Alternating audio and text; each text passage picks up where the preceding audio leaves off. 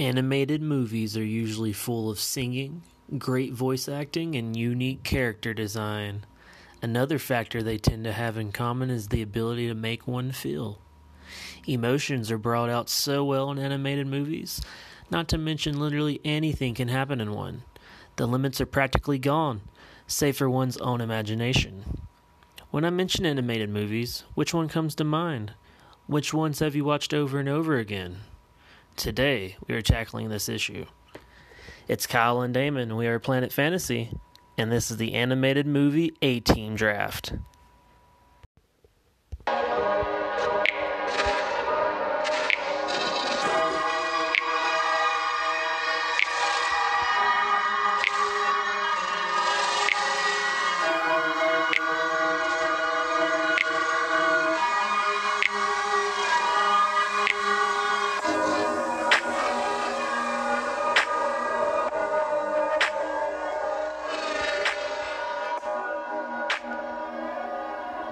And welcome back to Planet Fantasy. We are your hosts, Kyle and Damon. How you doing, man? I am doing great, man. I am ready for this draft. It's been a long day. How are you doing today? I'm doing good, man. I'm doing good. I'm sorry to hear it's been a long day, but hopefully this is a good ending to it because we've got a hell of a draft tonight, don't we? Yes, we do.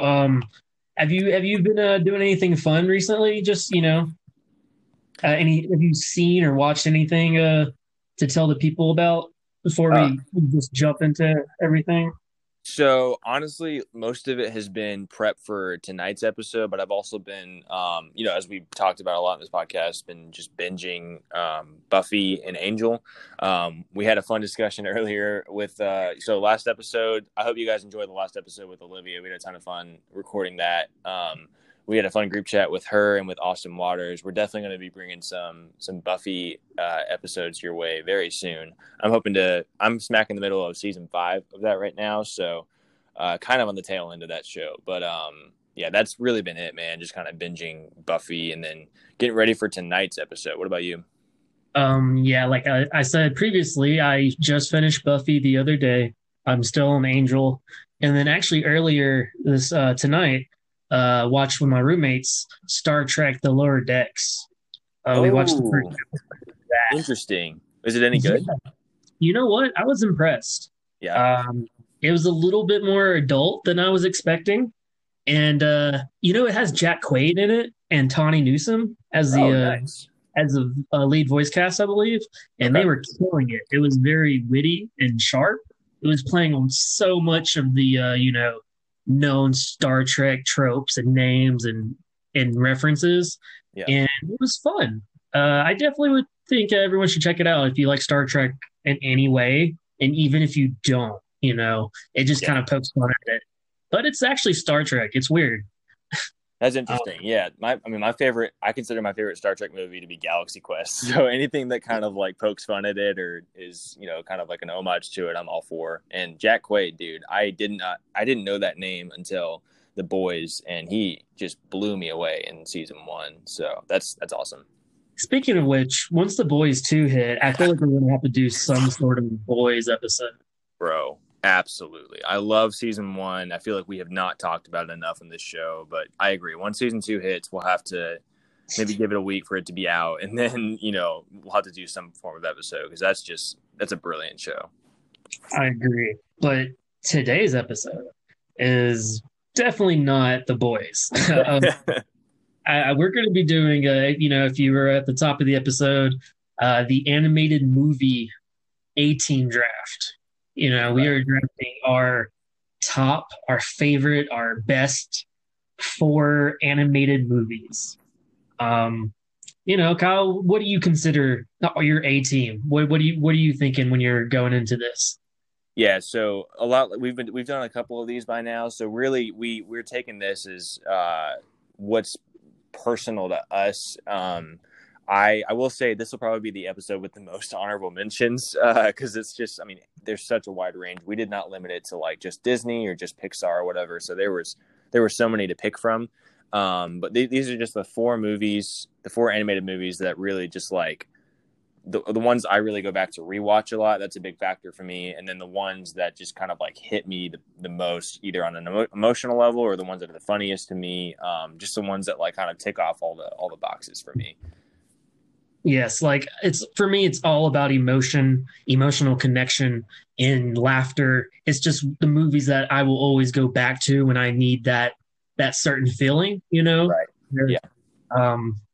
They're great not just for nostalgia's sakes. These movies are going to be ones that still hold up today. I've watched them all recently, and they're the A team for a reason, and they're going to be better than Kyle's team. So yeah, I can't disagree. I mean, Damon, he's been winning these episodes recently. I got to say, the last episode, man, the picks you had for the school movies. I just re-listened to the episode today, and I love those picks, dude. I want to rewatch all of those movies. I can say, I went with almost the home run hits. I went very mainstream, and you and Olivia both went a little bit more mellow, a little bit more indie, but I love y'all's picks too. I can't even hate on that. So I agree mine's better, but y'all are really underrated. It was a fun episode for sure. Yeah, so fun. Yeah, so like every week, we're gonna kick things off with a list game to decide our order. So why don't you tell us what our list game is this week, Damon? Yes, this list game, we're gonna do it really simple. We're doing the ABCs of animated movies, and we're gonna go until we can't any longer. What's the farthest we've gotten in the ABC so far? Maybe J, maybe? I think it was probably J or K, and I think it was for the sci-fi draft. I know you won that one, and once we got to like I or J, I dropped out. Yeah. I was gonna say villains, Marvel villains, but that was not an ABC. That was just a normal list game. So right. Yeah. But enough talk, enough chit chat. I think we should go into this list game. Do you want the A or the B? I'll take the A. All right. So let's just kick things off with the Aristocats. All right. I'm going Bolt. Oh, I love that one. Underrated movie.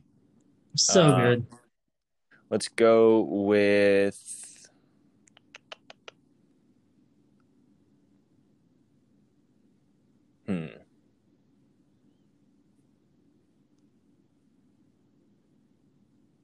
Come on now, there's so many. I know, this is wild. I'm gonna give you extra time for this one because I can't let us go out on C. Well, let's go with Cars. There you go. Very, very respectable answer. I'm gonna go Dinosaur. Another good one. E. Let's go with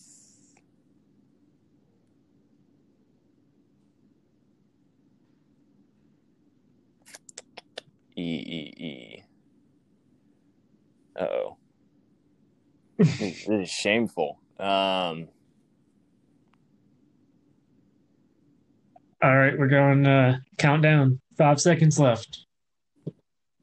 4, 3, 2. Oh my 1. God. And Kyle is a failure. You have failed us, sir. What just happened? Of an E movie. That hurts. I was unprecedented. Oh my goodness. Because that F was going to be like Five Goes West. So what a good movie. I was thinking, is there like a Winnie the Pooh movie with Eeyore in the title? You know what? The internet knows the answer to that, but I wouldn't be surprised. I don't know. That was shameful. I'm not even gonna fault it to the fact that I've been drinking all day. That's not even a factor. I'm so disappointed in myself. That was just so sad.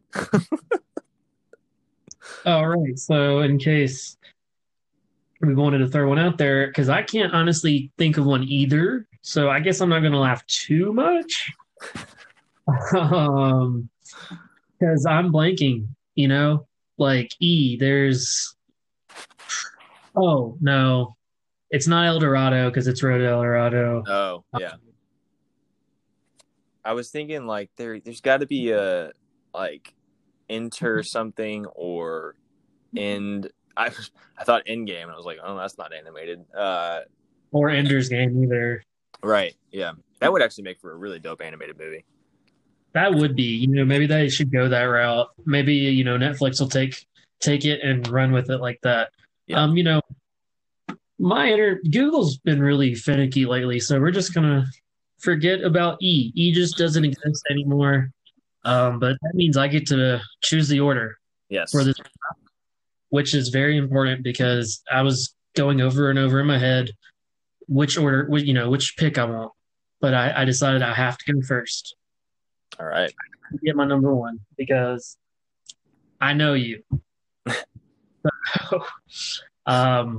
So you get second, but I'm just gonna go ahead and get my first pick out the way. I think you probably know what it is. I think so. We're going with my friend, my good friend Ali and Jean and Jasmine. Yep. And Aladdin, what a great This is my childhood, guys. This is my favorite movie growing up, and honestly, it's still one of my favorite movies. I'm kind of mad at myself that I didn't put it on my personal, film festival draft. But I'm getting redeemed by getting it drafted here. So, what are your first initial thoughts by me stabbing you in the heart? That's exactly it. I can't be mad because I knew as soon as you got the first pick that's what you'd be going for. But yeah, I mean we've talked about this movie a lot. We talked about Robin Williams a lot. Aladdin is, I mean it's a perfect movie. I agree with like the childhood thing. That movie more than pretty much any other movie on my list is one that I've just grown up watching. Probably seen it the most. But yeah, I want to hear your thoughts on it since you picked it. Yeah, so I'm pretty sure the first time I saw it, I was hooked. I was 2. I really don't remember a time being alive when I don't remember that movie. It was just me being there, and there was always Aladdin. When I wanted to watch it, I could watch it. I'm pretty sure we had an old, worn out VHS recording of it. We had this really huge rack of VHS cassettes. That we would pretty much record as pretty much whatever show and whatever movie that we liked, my mom would record it for us. And so we would watch certain things over and over and over again. So y'all were laughing at me the last episode about Grease. That was how I watched that so many times. And this is the same thing, Aladdin was just constantly, I really couldn't even tell you how many times I've seen the movie, but it holds a special place in my heart because, for one, Robin Williams. Yeah. He is the hero of my childhood. He told me what laughter was. He made me just happy all the time. This, Jack, Patch Adams, oh man, so many good ones. So many good roles. Hook, one of my favorites, of course. Yeah. Then, of course, with that, you have Aladdin, who's a really good protagonist. He's this, he's kind of this kind of suave scoundrel, street rat. And when he becomes Prince Ali, he really is able to show what he could be and exactly how smarmy he is as a prince also. It really fits well for our guy. And to have him kind of knocked down a peg throughout the movie is honestly such a great tell because it was so needed for him, for his character. Yes. To move forward, and be Aladdin, and someone who Jasmine was going to want to be with. Also, the music just hits. I love the music. One Jump Ahead is a certified Disney banger. Friend Like Me. Oh, man. They're so good. Every single one of them. Prince Ali. I love the side characters. The villain, of course, Jafar. He is the best. One of the best. He's very witty and very over the top, which is what you love about Disney villains, in my opinion, right? Yeah, they're very exaggerated and theatrical. And with Jafar, he was really great for the role, and he really took it forward as far as wanting to. Everything's on screen with the Sultan. I loved it. Those are honestly probably some of my most underrated scenes of the movie. Mm-hmm. I really liked it. He honestly chewed the scenery for being like a animated character. He gives me a lot of like the James Woods vibes from Hercules as a Yes. used to. Very similar, I think. They just eat it up, and they're my eyes always go towards them whenever they're on the screen. Mhm. What do you think about Jafar? I honestly, it's been a while since I really looked at like all my favorite Disney villains, but he's got to be top 5, probably top 3 Disney villains for me. The louder and the more, like you said, just kind of chewing the scenery, the better. So I love, Scar. I really love Ursula. I think she's kind of an underrated pick, but yeah, Jafar is just, he's on another level. He was one, I will say, not to tangent, but I actually enjoyed the live action adaptation. One thing that let me down in that movie was the portrayal of Jafar, because he just wasn't, he didn't have that towering presence that this one does, and I think that's so important to the character. And yeah, he's the best, man. He just has those he's so intimidating. And but not just him, like Aladdin, like you said, is a really fun protagonist. He's got a great Han Solo kind of charm to him. And the romance with him and Jasmine is just so endearing. Obviously, Whole New World is just one of my favorites, but it's also accompanied by some other just incredible songs. I'm very partial to Prince Ali. I think that's just an incredible song. But yeah, Dude, this movie is just certified magic. how hard did Prince Ali hit in the remake? It was so good. I loved that. Because I have to agree with you. I really liked the remake. I thought that was honestly my favorite so far live action adaptation of the animated ones. They gave Genie a little bit more to work with. Still an odd choice, but it didn't take away from, I think, the performance that Will Smith did, which I respect him for doing his own thing. And Aladdin was great. Jasmine was great. Yeah, Jafar was very lacking, and that was really one of the things that I think hurt the movie overall. Mm-hmm. But that was great, and I think if they do the second one, they're talking about doing a sequel. I really want to see what they where they go with it. Yeah, I really dug Prince of Thieves, or I think that's what it's Prince of Thieves, something like Prince that. of Thieves. Yeah, with his father.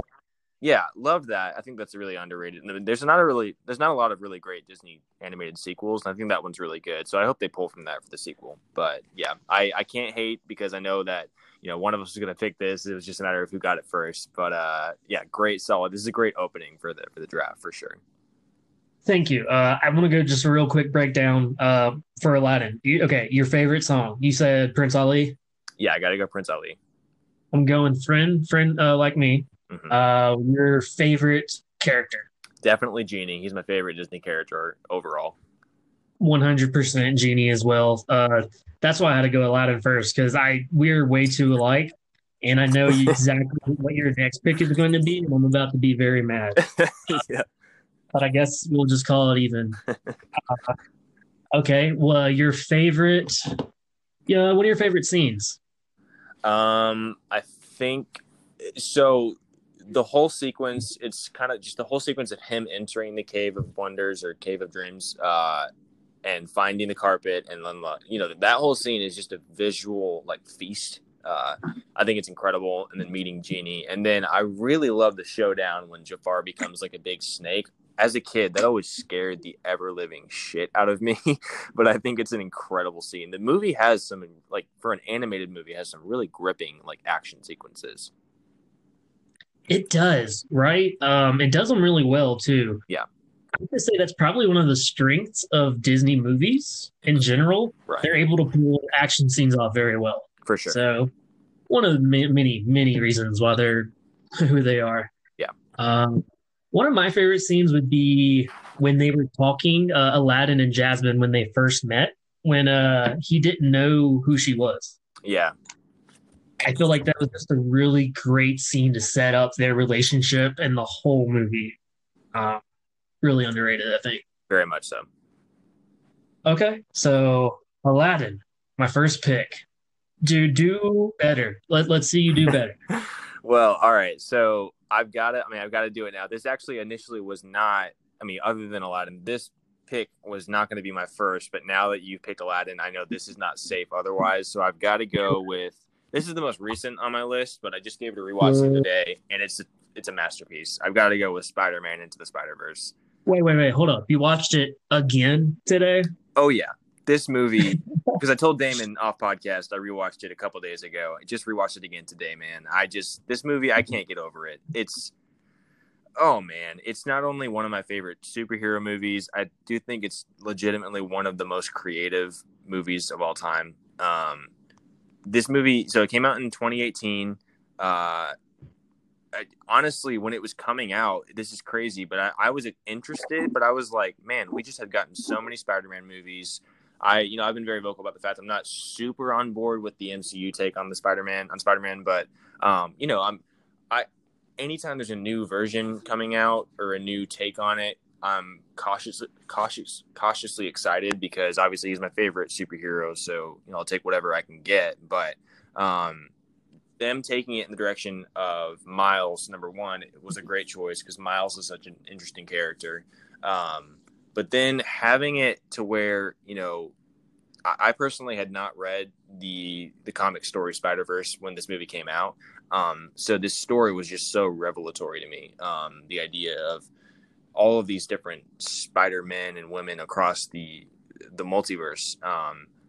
And the idea of like Peter B. Parker mentoring him and being kind of like a washed out over the hill Spider-Man is such a creative, original idea. Obviously the voice casting is spot on. Jake Johnson just brings it as Peter B. Parker, as well as everyone else. Nicolas Cage, you have as Spider-Man Noir, you have John Mulaney and Peter B. Parker. Shameik Moore, who he kind of had his breakout role in Dope, and then just kills it as Miles in this. He's got a very bright career ahead of him. And then you've got like my boy Brian Tyree Henry as Miles' dad, Jefferson. You've got Mahershala Ali as Prowler. The cast is stacked. Not to mention Chris Pine, even though we get him for a very short period of time. This movie establishes stakes very early on. I mean, we see this universe is Peter Parker. I mean, spoilers if you haven't seen it, I guess. Scroll forward if you haven't seen this movie. If you haven't seen Spider-Verse, then you probably haven't really enjoyed a lot of our podcasts. Yeah, it's true. I mean, please see this movie. But very early on, we see our Peter die, and I mean, a very like shocking, kind of brutal death too. And it's just like the movie establishes stakes right away. And then I was so impressed with the fact, you have Aaron Davis is Miles' uncle. He's the Prowler. That too, giving that connection. And it's a great parallel between Miles and Peter, where his uncle is so important to him, but in such a different way. And it's so fundamental to his hero's journey, just like Peter. You get the really great scene. I can hear the score in the back of my head when the Prowler's chasing him. It's so good. The movie is just, and that's all of that is not to say what I think is the biggest strength in the animation itself. So the animation is just so creative. The movie is a comic book come to life. I love comic book movies. We've said this plenty of times on the podcast. I love comic book movies that are not afraid to be comic book movies and be flashy and, bombastic and just very, very colorful. And that's this movie to a T. You get some really great like comic panels on the screen. Miles's thoughts show up in comic panels, and he like references it and says like, "Why are my thoughts so loud?" Like it's a very self-aware movie from our boys Lord and Miller. You mentioned them last episode with 21 Jump Street. They're just so good at bringing this kind of energy to a project. I'm so sad we never got to see their version of Solo. Don't talk about it. Just missed our opportunity. I think it would be incredible. But yeah, they just do such a good job, and it's honestly, it ranks as one of my favorite origin stories told on screen for a superhero, because Miles is such a great character. He's all about, he talks about with his spray paint, he talks about just expectations put on him and who he needs to be, and then he meets kind of this family, which I've always talked about with movies. I think that's a great thing to it's a great theme to play out, of like finding a family instead of like the family you're born into. And Spider-Gwen, I didn't even mention Spider-Gwen. She's great. Haley Steinfeld is excellent in the role.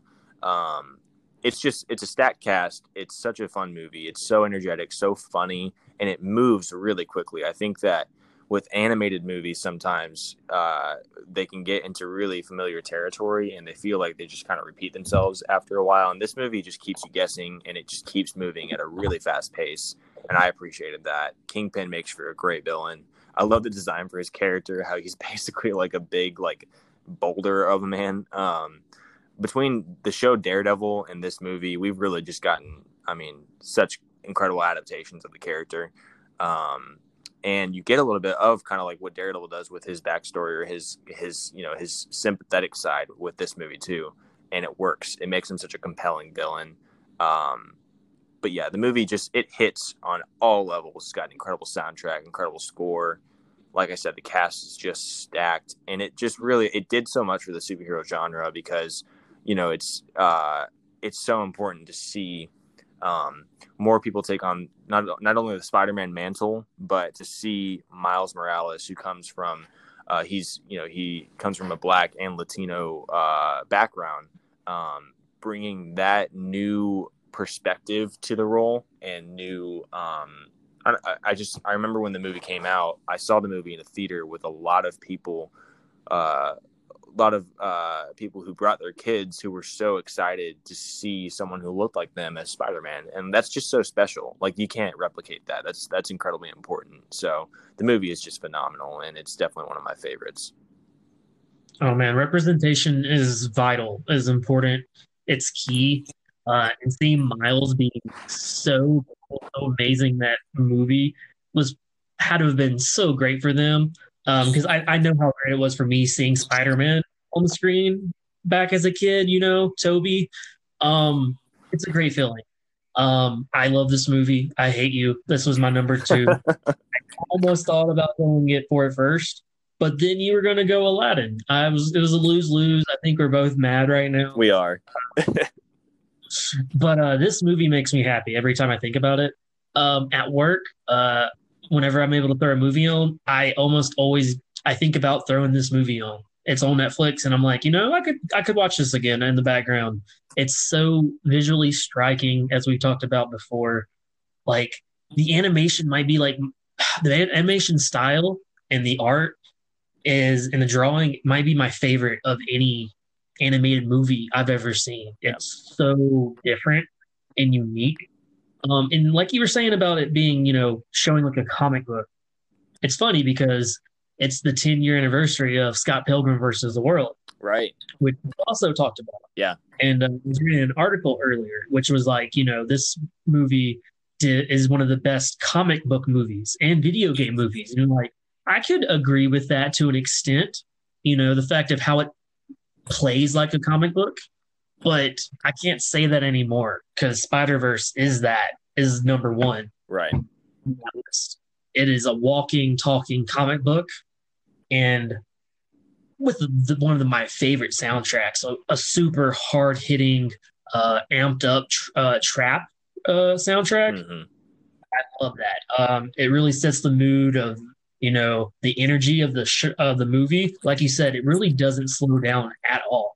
It's really from one to the next, jumping, but it's not feeling forced. It doesn't feel rushed either. You're not like, oh wait, I missed something, or like I don't know what's going on. You're pretty much right there the whole time. You're ready to see what's going to happen. I love all the different Spider-Men, every single one of them. Spider-Gwen was great. Penny Parker was so dope. Yeah. And, I can just imagine an alternate universe where Penny Parker became the daughter that Tony Stark always wanted. For sure. There's so much I can say about this movie. But we want this podcast to not be 3 hours long again. So let's ask a couple questions. Your favorite character of this movie. It's so tough. I go back and forth, even just rewatching it today, go back and forth between Miles and Peter B. Parker. I'm going to go with Miles just because he's the lead of the movie and he earns it in every scene. Like, watching him go on this journey is so earned. He goes on such an incredible arc. And by the end of the movie, he's such a self-assured Spider-Man. it works. It's just it hits so hard. It's very emotionally resonant. So yeah, I got to go Miles 100%. I love that answer. I'll just go with my 1B just to talk about Peter B. Parker because he's such a swell guy, you know. He's kind of just down on his luck and defeated, and then he just kind of gets this new life almost reluctantly, and then he's just kind of realizing this is what he needs to be doing again. This is what he always was wanting to do. I love Jake Johnson so much. Every role he does. I keep going to Netflix being like, oh man, I got to watch his new show, Hoops. And I'm like, oh yeah, it's not on yet. It's 21st, Damon. Remember. And I've done it like at least 4 times now. So I need a time machine to watch more Jake Johnson. Yeah. Okay. Let's see. Your favorite song from the soundtrack? Oh man, that's tough. This is an incredibly stacked soundtrack. Oh boy, I think it's either Hide by Juice WRLD, R.I.P., or Hide by Juice WRLD or Sunflower by Post Malone. Those are on repeat on just my Spotify anyway. And they're used so well in the movie. Such good songs. I had written down in my notes if I was gonna be able to pick Spider-Verse, I was just gonna start with saying "You're a Sunflower," like just singing it, at the top of my lungs. But it doesn't happen now because I don't get the move. But I'm gonna go with "Start a Riot" by Duckworth and Shaboozey. That's a good one. That is so high energy. It gets me constantly just wanting to jump, just always when I hear it. And at a great part of the movie. Yes. Your favorite side Spider-Man, Spider-Person, Spider-Fighter? I've got to go. I'm a big Nick Cage fan, so shout out to Austin Waters. I got to go with Spider-Man Noir. He's so funny. I'm a sucker for anything noir, anything 30s. I just love that, that subgenre or whatever. But he's such a funny character when he's like, I light a match just to let it burn in my fingers just to feel something. Like, it's so funny. I think that the way he like goes over his origin, the way that all the characters do is really funny too. I love when they do that. Like, let's do this one more time, and they got to go over their origin again. He's the best though. I think he's super funny. He's talking about how like I love drinking bourbon and punching Nazis or whatever. Like he's just the best. I think he's definitely my favorite. What about you? Spider-Pig. Oh yes. Mr. Peter Porker. Mr. John Mulaney himself, Mr. Spider-Ham. Mr. Spider-Ham is just great. Him and his fucking huge ass hammer. Wow, bam. When I heard that he was going to be in the movie, I was like, you're kidding me. Like, really? Yeah. And I was like, this movie really went for it.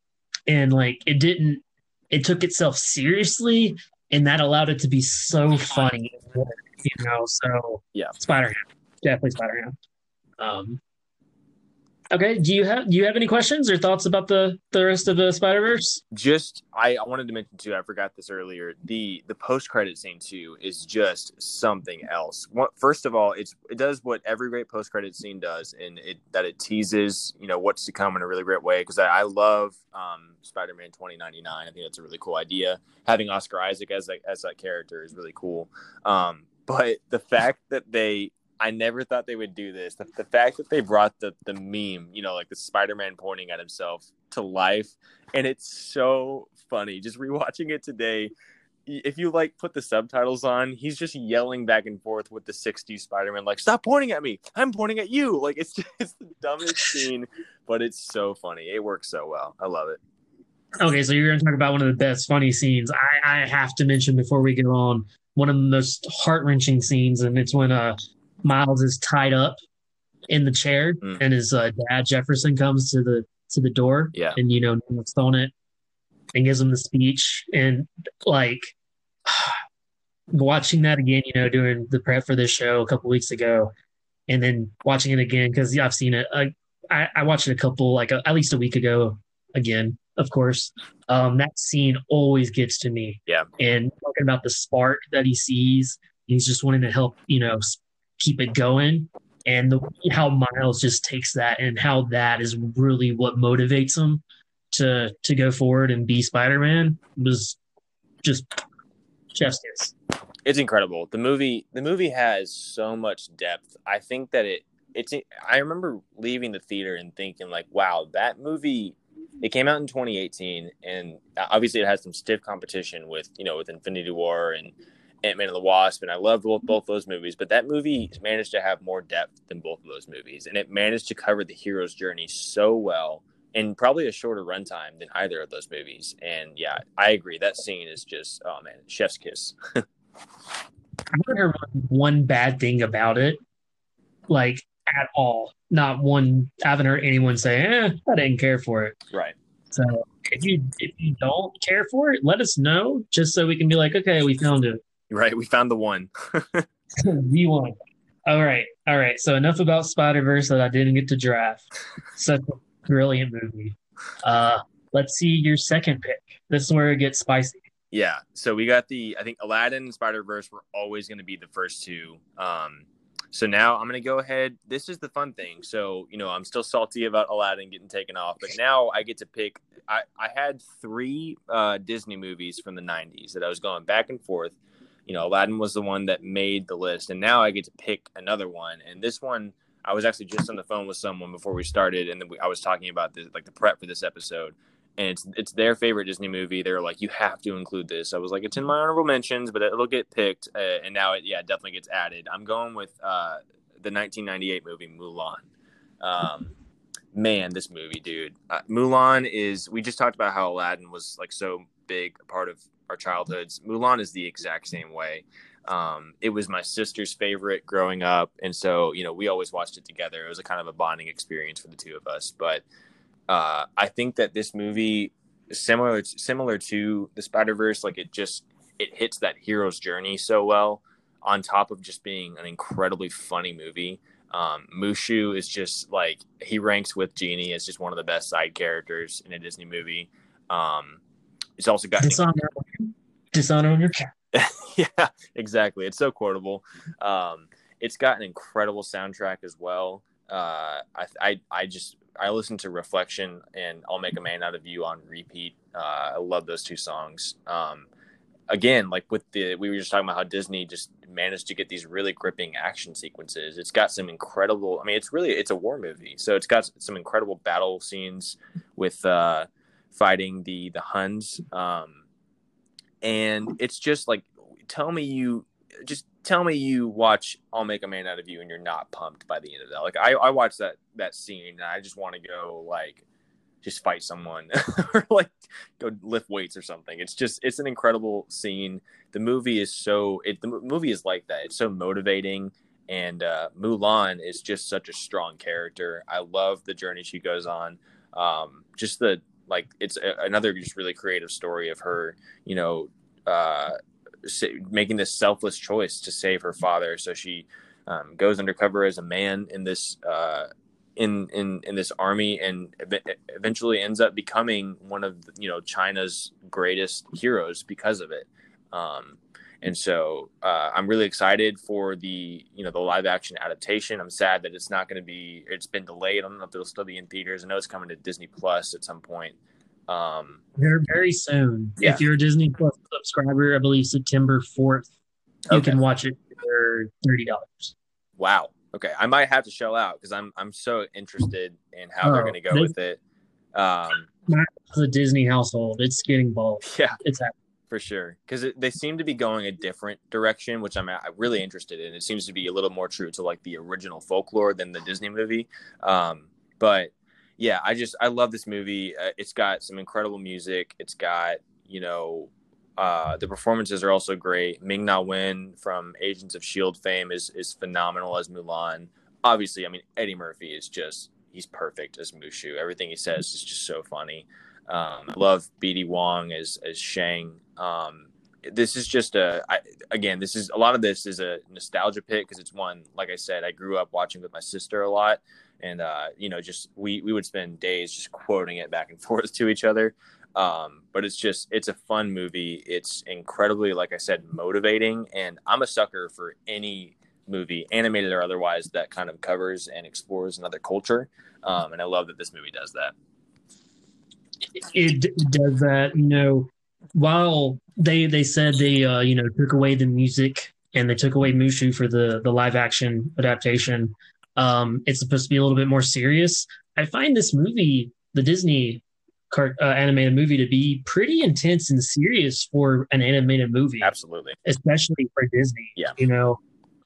Thinking back on it, and I haven't seen it in a while, which I've been meaning to go back, and I'm mad at myself that I haven't. Because when I think about it, I'm like, man, I really do love this movie. I love Mushu. I love Mulan's story. How she just wants to fight and help protect her family and her country, and that journey, like you're talking about. And the music slaps so much. It's probably top 5 soundtracks for Disney, in my opinion. Yeah. It's definitely up there somewhere. Reflection is epic, easily. You know what? I have to say, we're talking about villains as far as Jafar and Hades. Is it Shan Yu? Yeah, Shan Yu. Shan Yu is scary. He is very menacing. Just straight menacing. And we're going to try and keep this PG and non-political. And who knows how very of a racist stereotype this might have been, actually, Right. Perhaps, but his presence and the way he acted, his fighting skills were just next level. The fighting was so epic in this movie. I loved all the fight scenes towards the end with the fire going on the roof, and you didn't know what was going to happen. You're super scared for Mulan. You really wanted her to be able to take him down. I really wish I'd seen this movie more recently, so I had a lot more to say. But I remember always remembering how intense and wrapped up I would get every time I watched this movie, more so than a lot of other Disney movies. Right. And it's so empowering too. That was one thing with my sister. She loved Beauty and the Beast. She loved Snow White. But this was always her favorite because she was like, man, I don't want to be just like a princess. I want to be like Mulan out there, like kicking butt. So I love how empowering it is too. It's so important for, young girls to watch and kind of aspire to be as brave and, courageous as Mulan. I think that's Disney at its best. It's always just full of these incredibly important messages. And I think this is a great example of that.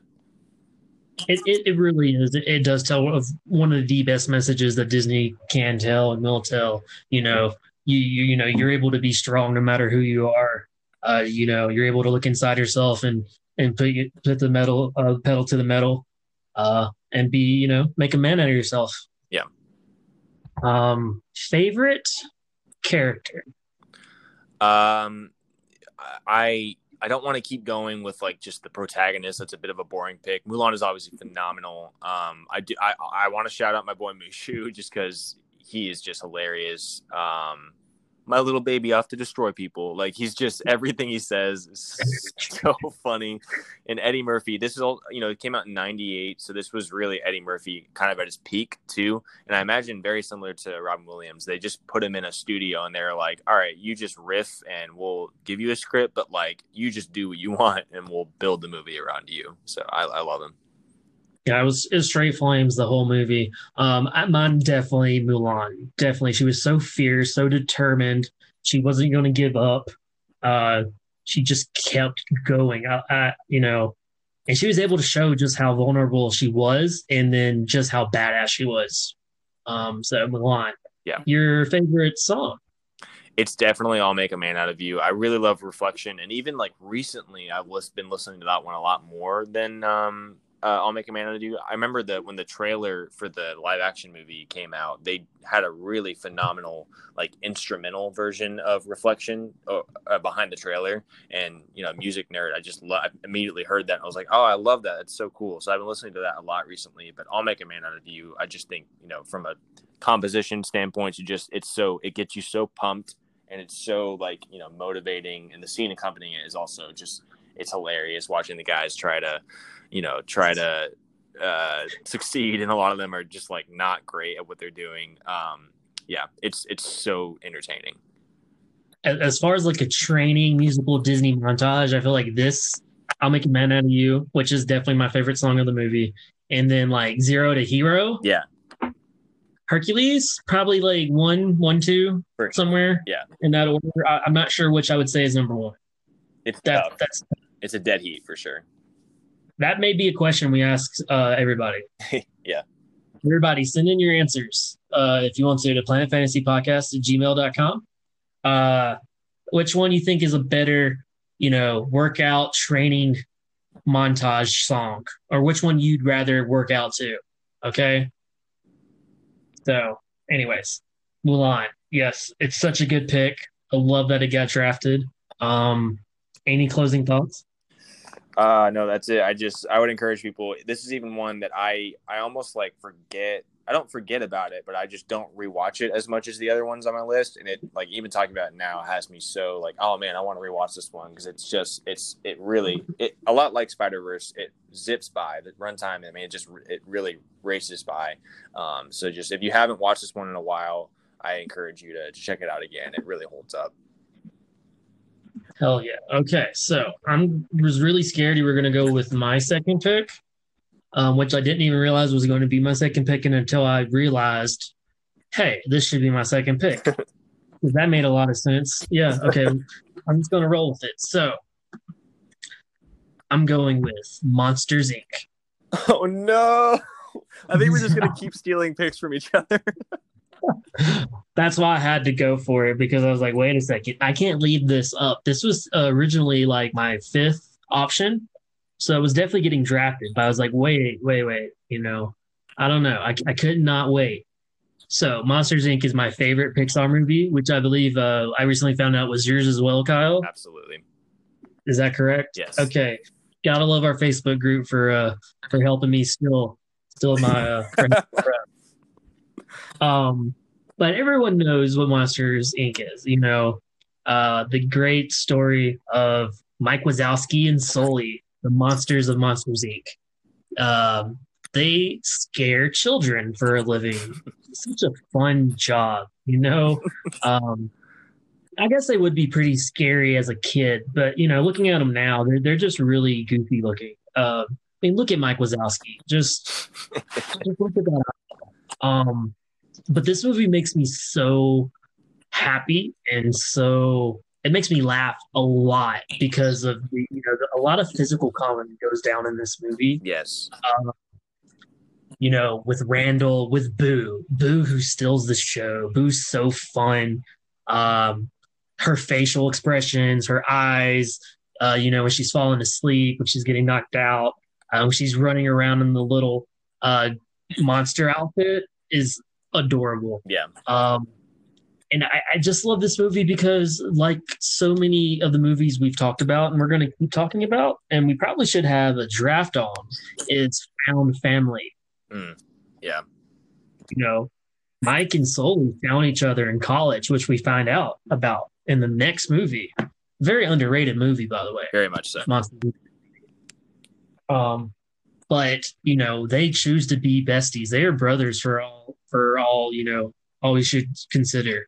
And then Boo, they are so scared of and everything. And then once they realize there's nothing to be scared of, they decide to protect her and take care of her. And that really quick bond that they've developed is so heartwarming. And it's just behind a backdrop of a fun adventure trying to get her home safe while also stopping Randall's lame ass. Randall, maybe not my favorite antagonists as far as Pixar goes or animated movies go, but he works for the foil in this, because really not is it just Randall, but it's Monsters, Inc. Itself. It's finding out the secret that they don't need to be doing this. There's other ways. And so I love the change. I love so much of what Pixar likes to do. It gives you a very set, developed world. You jump into it. You're like, okay, wow, this is fleshed out. This makes sense.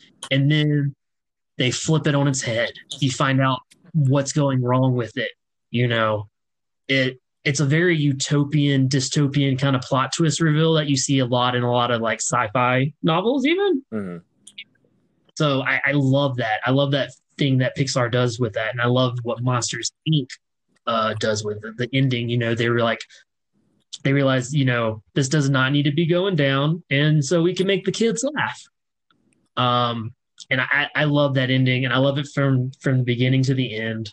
It's not a very musical movie, but I still love it. I love Mike Wazowski. I love Spicoli. The voice cast is pretty much amazing. You know, John Goodman, Billy Crystal, and it's got some really memorable lines. You know, Mike Wazowski.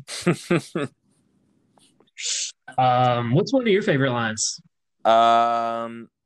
Man, it's funny. Not a lot of movies where you can just say someone's name as it's so recognizable. But Boo and Kitty at the end of the movie that just hits my heart. Oh my god. Oh, it's so good. The feels. Yeah. Code 2319. Yeah. I just love it. And honestly, I don't know if it's like, I would say it's maybe one of the best. It's not maybe the strongest plot, strongest antagonist, but like I said, I'm going off of feeling and emotions, and this one always hits me.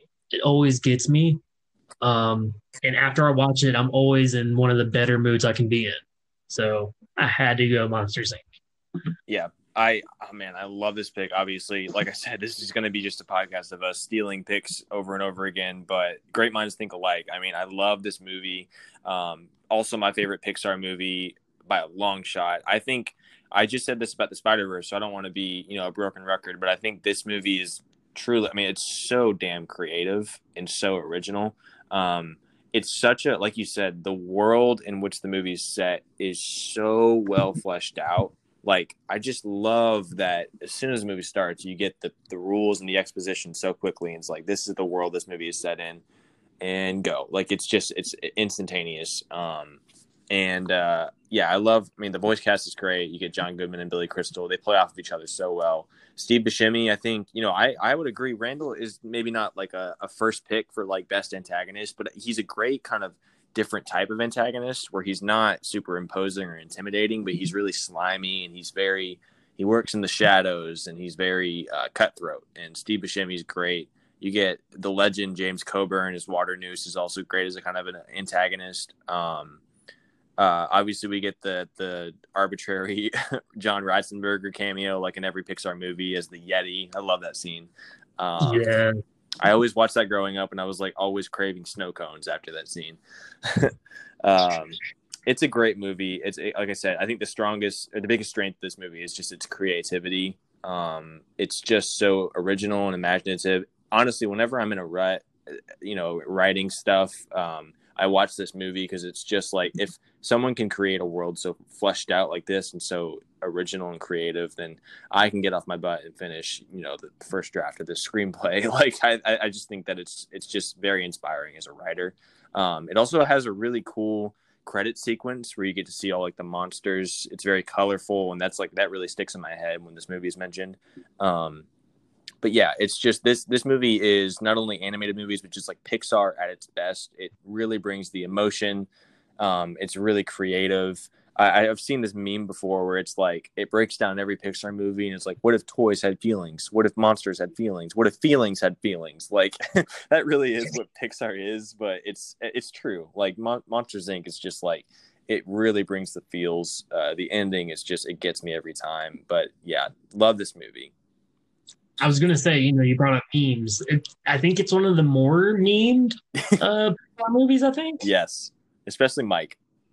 You just cover his eye up.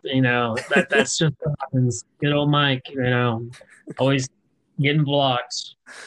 Yeah. He'll get his back one day. It'll happen. For sure. Are we getting Monsters 3? Or I believe they're talking about a animated show on Disney Plus, actually. Oh, dude, I would kill for that. This is a universe where I would just love to see more of, no matter what form or fashion. I agree. I thought Monsters University was a very underrated pick.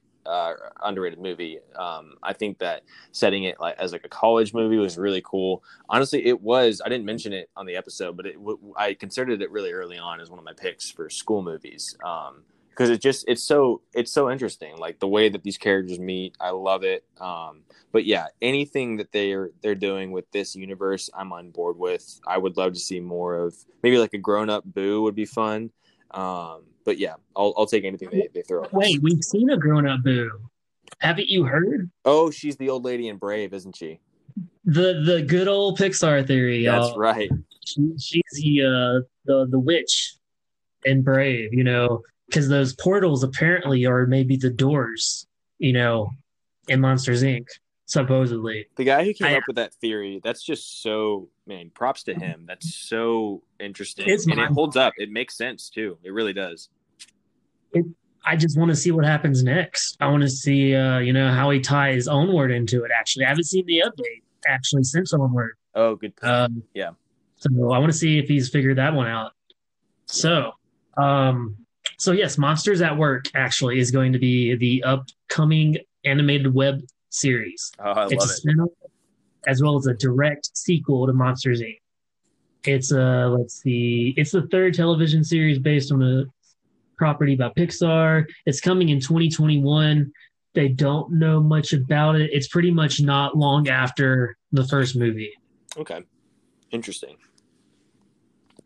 And apparently it's about Tyler Tuskman, a recent scare major, is dreaming of working with Mike Wazowski and Sully, his idols. So I guess that's kind of what it's going to be about. Right. We get John Goodman and Billy Crystal back. Yes.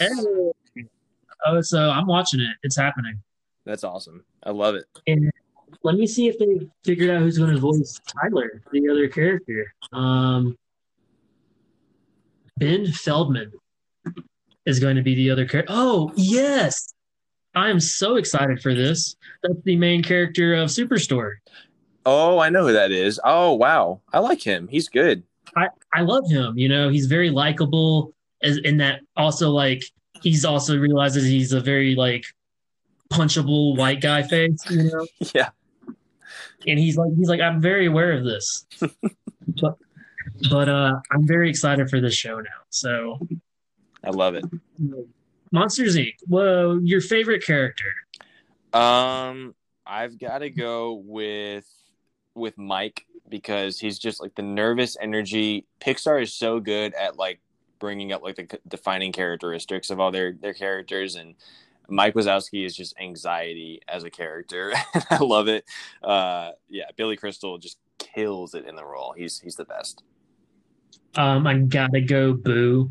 She steals every scene. I'm telling you, and I really want to see an older Boo, like, not as the witch. Mm-hmm. I want to see her like teenager Boo, like, seeing what's up with Mike and Sully, and get into some crazy hijinks. Sure. I think it's super fun. We need that in our lives. Let's see. Your favorite scene? I gotta go. It's a dead heat. It's a tie between the abominable snowman scene. Just always makes me laugh. I love that scene. It also really just comes off of like some really emotional stuff with Mike and Sully. I think that works really well. That, and then the whole chase sequence with the doors is so. I remember watching that as a kid, and it just blew my mind. Like, it's so creative. I think it would make. I don't know if they've ever done this or not, but it would make for an incredible ride at like Disneyland or Disney World. But that would be good. It's just so fun. I love that scene. It's so fun to watch. I had one. I feel like it would almost be just the whole first part of them getting to work. Yeah. Just like that whole like getting there, talking to everybody, getting in their groove, getting ready, clocking in, punching in, right, and doing their scare thing. That was such a cool way to get us into the atmosphere of the movie. That is how you do world building at its best. I mean, it's so well done. Show, don't tell. Great music, great backing tracks. I love this movie so much. Yeah. So yeah, Monsters Inc.'s my second pick. which I had to get. But now that I did that, I think I'm going to go for my third pick being a little left field. I don't think you were going to go for this movie, and I don't care because to me it's one of my favorite animated movies. I sometimes forget about it because it's so different. I'll say that, but it's so fun. I just laugh nonstop every time I watch it, and for that, you can blame Canada. It's going to be South Park, bigger, longer. I love it. So let's start off with saying South Park is problematic as hell. Mm-hmm.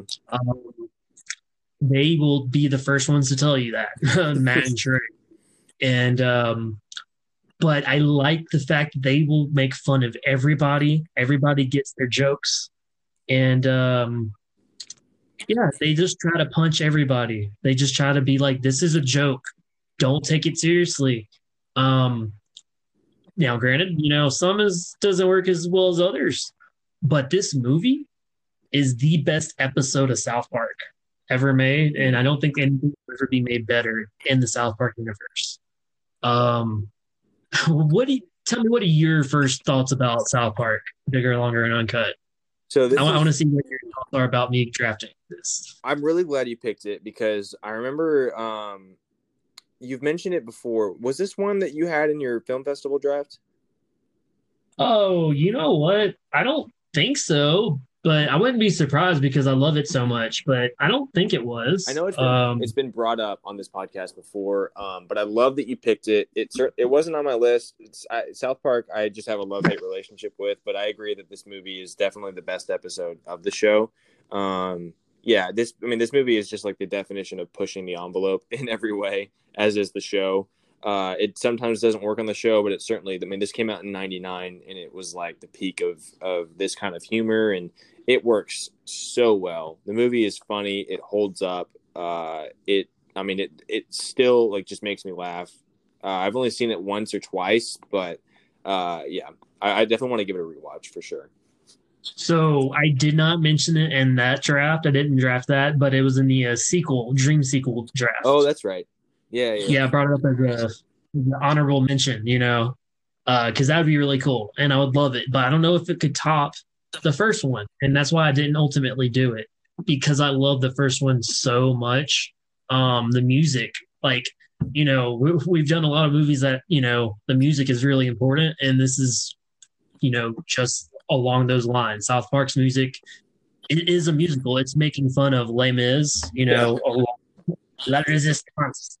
God, I love those. I love that guy. But it has a lot of really underrated. Like what would Brian Boitano do? That song hits. Yeah. Okay. And then of course the classic, Kyle's mom's a bitch. You all know the words. You all know them. Kenny dying, them putting a freaking potato in his chest. The scene of him going to heaven and then falling down to hell. So epic. So many iconic scenes I can vividly see in my mind. Oh man. What's your favorite scene of the movie? So like I said, it's remember. Yeah, it's been a minute, but I hate this because it's a meme that I'm constant. Everyone who knows me quotes it to me, but the Kyle's mom scene is just second to none. I asked for it being named Kyle, but it's a great scene. I think it's still my favorite song from all of South Park. What about you? I love Kyle's mom's a bitch. It's so good. I didn't even realize that that song is could be painful for you, and I'm sorry for that. But I love South Park, and I'm honestly one of the people who have enjoyed some of the newer seasons. Mm-hmm. But this is like South Park at its oldest, at its best. This was when season 4 came out. This was in the middle of season 4. Right. So it honestly really hadn't even hit its stride. It really didn't know what it was going to be. And so it really wasn't tied down to anything. And so this movie really, it hit a lot of those very big tropes that South Park was known for already. Of course, like I said, Kenny dying, Chef singing, Terrence and Phillip, and Cartman being a terrible person. Oh, Stan throwing up on Wendy. Had to do that. But other than those things, it was able to play so wide, so loosely that I don't know if a new one would be able to do so well because, like, you would be like, oh, it has to reference this, it has to reference that, it has to do this. This movie was able to do what it wanted to do, and it poked fun at big blockbusters. It poked fun at musicals. It poked fun at Disney movies. This was pretty much a Disney movie parody. Yeah. And I love it for that, man. Loved it so much. And I'm sorry. I was wrong. This was in season 3. Okay. Apologies. Not season 4. So it was even earlier. Because season 4 actually had some of the best episodes. Yeah. So I felt like this movie really had them hitting confidence. Like, oh man, Robin Williams, that great scene of him it was Blame Canada, right? Yeah. It's epic. This movie was super huge in the pop culture zeitgeist. Yeah. And I really hope people don't forget about it. So for that reason alone, I'm drafting it. For sure. So your favorite character from the movie or just the show in general? I really love Chef. I just think everything he does makes me laugh. Like he has kind of he and another character, they have my favorite line in the movie. Haven't you heard of the Emancipation Proclamation? I don't listen to hip hop. That's my favorite, but I love Chef. He just always makes me laugh. I think that they've done some really interesting things with him over the years, and yeah, he's the best. In this movie, because it's changed through the seasons and everything, in this movie, I feel like Cartman's going 150 miles an hour. Yes. As being the lovable asshole we know him to be. And his voice is still just that really high, shrill pitching sound. They've kind of made it a little bit more bearable now. I like the really crazy, annoying sound of Cartman. Bring it back. Yeah, agreed. It really would just be like, oh, this guy. So, all right. So I think that's enough time on South Park. But I think everyone should go and watch it if you haven't seen it, and if you have, you're probably thinking about watching it again soon. Yeah. So, for sure. So those are my second and third picks. I have the great iconic Aladdin with Monsters Inc. and then South Park. What are you going to add to Spider-Verse and Mulan? All right. Yeah. So for number 3, I'm going to go ahead and go with, I had Monsters Inc. I had a Pixar one waiting in case that one got snatched. This one Monsters Inc. is definitely my favorite. This one has been, it's been tied with it for a long time. It's been second. I think it's just really close, but I'm going to go ahead and go with the original Toy Story. The one that started it all. This is the first Pixar movie, came out in 95, and again, broken record, but it's just such a creative movie. Pixar is just, the fact that their first movie is Toy Story blows my mind. It came out in 95 and just changed animated movies, honestly. This movie really holds up too. I just rewatched it the other day, and I'm going to say all three because I've not seen the fourth one. I am sad that there is a fourth one because the third one ends so well, but this one, the second one, third one, all hold up so well. They're so clever and witty. So many lovable characters. I love Woody. I love Buzz, especially in this movie. The back and forth between the two of them is so interesting, and the rivalry they have.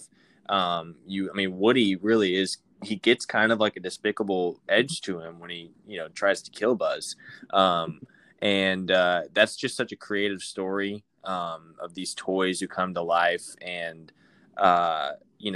this idea of Woody being replaced by Buzz is just so interesting. You get the incredible run of scenes where Buzz is next door at Sid's house, and he thinks he's Mrs. Nesbit. That's my favorite. but you also, I mean, the two of them are great, but you also have really, really great supporting stuff. You got Don Rickles as Mr. Potato Head, just iconic. You got Wallace Shawn as Rex. Of course, Jim Varney, Slinky Dog, and John Ratzenberger as Ham. The Arlie Ermy. I mean, he shows up as like the army sergeant. Just incredible cast. They all work together so well. This movie too has just spawned so many different things, like not just its sequels, but you got tons of video games that have come out of this. I remember, this is crazy, like when I was growing up, when I first started getting into gaming, I was like big into PC gaming, and I played a lot of Counter-Strike Go, Global Offensive, and not to nerd out too much, but that game, so basically that was one of the first games to really do a lot of like customized maps in like team deathmatch kind of things. And so one of the maps that one of the users had created was an exact replica of Andy's room, and all the players are the size of the toys. I just thought that was so creative. This movie, I mean, its impact is so clear. I think its sequels also go in really interesting directions. The second one, I think, is just that has my favorite story of the 3 Toy Story movies, but this one just does so much. Without this, we obviously don't have Pixar, and they had an incredible writer's room behind it. Little known fact, Joss Whedon was a part of the screenplay for this movie, and I think that's kind of like apparent when you watch it. Like a lot of his clever dialogue. This is in 95, so it's 2 years before Buffy comes out. But a lot of like the really clever, snappy dialogue you see in Buffy, you get to see here first in Toy Story. And so it's an iconic movie. It's so fun. You've got the incredible ending of like Woody and Buzz on the rocket trying to catch up with the moving van. The animation too is it's a little dated, but I think that at the time in 95 was revolutionary when they started working with like computer generated animation as opposed to hand drawn animation. And it just took the world by storm. I mean, I had a Woody the Cowboy growing up for as long as I can remember. Yeah. It's like a staple of my childhood. And I just love these characters. I think of all the Pixar movies, I think Toy Story and its sequels have all of my favorite like Pixar characters. So I love this movie. I love this franchise. Did you have the Buzz Lightyear, like with the ship and everything? I did. Yeah. Yes. Those were so cool. And then I'm sure, as we all did, had one of the aliens. Yeah. Somehow it's just one of them. Like there's just one random one always just ended up in the collection. It had to have been McDonald's, is my guess. Yes, absolutely. McDonald's was a big player in the toy game. Is that still a thing? I'm not, hip with kid toys. Yeah, I don't know, but Happy Meals used to be so lit, dude. They had some great toys. Man, Happy Meals were the shit. Hot Wheels. So many figurines. Disney and McDonald's had a great relationship. But yes, okay, this movie, Toy Story. I like that you mentioned that Woody was a bit of a dick because, as a kid, I don't know if I really paid too much attention to that other than, like he's just really scared of, losing his friends and stuff. Mm-hmm. This flashy guy's, coming on in. But as an adult, watching this movie, you're like, Woody is just kind of an insecure dick. Like, he's bossy, and he's a nice guy, but when Buzz is really taking all of his, attention away from him, he's really just like, I deserve this. This is like mine. And, of course, I love the fact that this movie is all about taking Woody down a peg. It's a fact about it's about him learning to grow with Buzz. The fact that it's not about him, it's about Andy is really what it's about. And it's about the other toys and making sure they're all happy. So that along with the music, which I will say is not my favorite part of the movie. I'm not a big Randy Newman fan. Mm-hmm. I think I will say, I have to say that's probably what, in my opinion, one of the lower parts of the movie. In my honest opinion, it might be a hot take. I I think that's one of the few things that it could have been better with was someone else doing the music. Mm-hmm. You know, that's just me. Other than that, this voice cast is like A plus, maybe one of the best ones put together. Especially like if you add in the ones they add in 2, 3, and 4. And I have to say, 4, I was mad that it happened. And then once I watched it, I was like, wow, this is like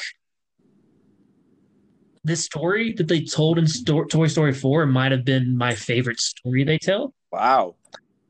Yep.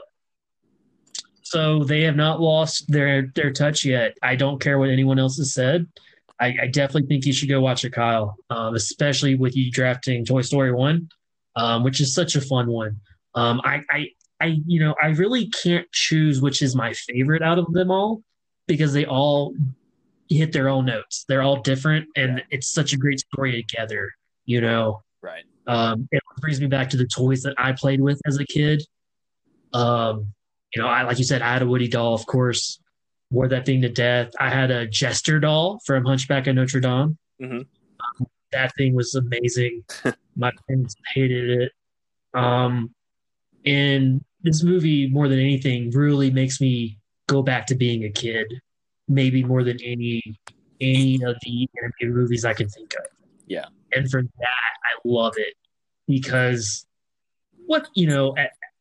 when life is getting tough and we're getting bogged down with just real shit, it's great for an hour and a half to just go back and think on the days when nothing else mattered but waking up and watching your favorite cartoon and going and playing with your friends and your Hot Wheels and your wrestling toys, so this movie really gets me in that feel.